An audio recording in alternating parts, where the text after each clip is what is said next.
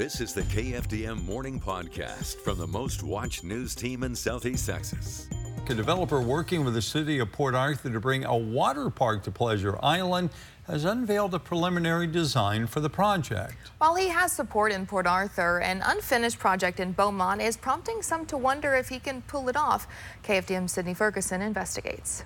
The proposed project you see here is what a developer envisions for Pleasure Island.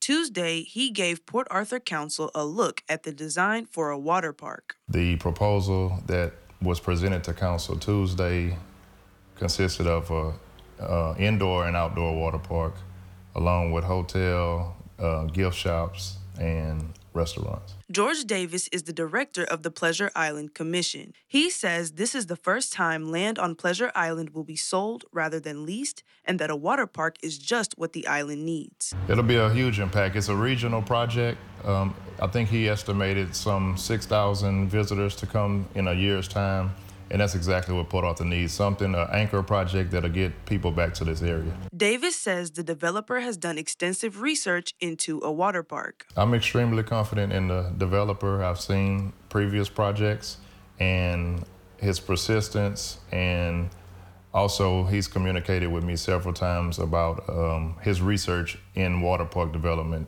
The developer, Salim Karab, has been working on a project in Beaumont, an apartment complex, for several years. Beaumont Councilman Mike Getz said in part that he has no problem with Karab personally as a developer, but the complex is all he's seen of Karab's work. Getz says he asked Karab about the standstill and was told Karab is in litigation with the contractor hired to do the work. We reached out to Karab for comment, but he said he couldn't talk with us because he's on family vacation. Despite the unfinished apartment complex for Lamar students, Davis says he is confident the developer will finish the water park. Davis says he knows the community will feel let down if the water park doesn't come to fruition. It'll be a huge blow for the community, but we're not going to speak that way. Under the leadership of our city manager, Mr. Burton, I think we're headed in the right direction. A direction supporters hope will lead to a water park and a long-awaited rejuvenation of Pleasure Island. Reporting in Port Arthur, Sydney Ferguson. If the developer goes through with the project, Davis says it's expected to take 3 years to complete. The beautification of Orange continues with another project, and this time the Sabine River Authority has a hand in it. The River Authority recently installed a floating dock at the public boat ramp in Orange. 100-foot dock is part of the Sabine River Authority's initiative, create more recreational access to the Sabine River. Visitors can come out and fish at the dock, launch canoes and kayak, or sit on the benches and enjoy the scenery. The turnout at the boat ramp has increased since installation, and the city hopes to continue improving the infrastructure, which would improve the quality of life in Orange and also attract visitors. It just adds another activity and beautifies the city in an area where, you know, we didn't have as much access to.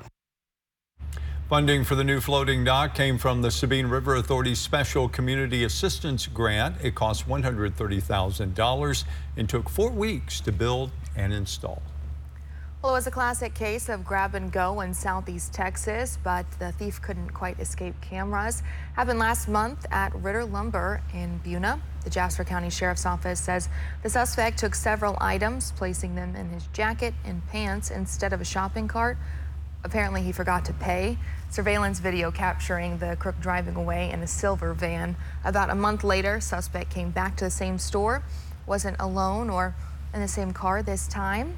2 other individuals were with him. The vehicle was a black SUV, and detectives believe the theft suspect lives in Orange County area. If you can't identify any of the people involved in the crime, you're asked to call Crime Stoppers at 833-TIPS. And now your daily forecast from the KFDM Weather Authority. Good morning, Southeast Texas, from the KFDM and Fox 4 Weather Center. I'm meteorologist Chad Sandwell. Here is a look at your forecast. It is Friday, May the 26th. We have made it to the end of the week and into a holiday weekend where for the first couple of days this weekend we'll be looking for pretty nice weather. Starting today, we'll look for partly cloudy skies. Temperatures should top out right around 90 degrees. We'll look for winds out of the northeast and the lakes and more towards the southeast late in the afternoon in the triangle. Average wind speed should be about 14 miles an hour. Again, looking for a temperature this afternoon into the upper 80s to around 90 degrees. If you are an allergy sufferer on this Friday, you got to watch out for the high levels of grass pollen and mold spores. Weed pollen is moderate, tree pollen is low. If you're going to the beach, again, watch out for the issues there at the beach, but water temperature is going to be at 82 degrees. UV index is going to be at 10. High tide today comes up at 10:55 a.m., and there is a moderate risk of rip currents today with the southeast wind at 8 to 19 miles an hour, and we'll be looking for a 2 to 3 foot surf. Sunset on this Friday coming up at 8:09. Heading into the upcoming weekend, of course, it's a long weekend, Memorial Day weekend. We'll look for partly cloudy skies Saturday and Sunday. Temperatures should stay around that 90-degree mark. Little disturbance comes in on Monday, and that will introduce a few showers, perhaps a couple thunderstorms on Memorial Day Monday. Right now, we're going to go with a 30% coverage of showers for Monday and also Tuesday.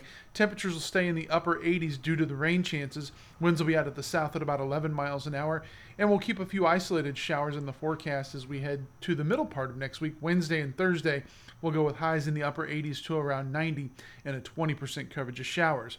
Recapping your forecast for this Friday, partly cloudy skies and a high of 90. That's where we should stay most of the weekend. And then wrapping up your holiday weekend on Monday, look for a 30% coverage of isolated showers and storms. Don't forget, you can get your forecast anytime online at KFDM.com. You can follow us on social media. We're on Facebook, Instagram, and Twitter. And don't forget to download our free weather app. It's available on your iOS and Android devices.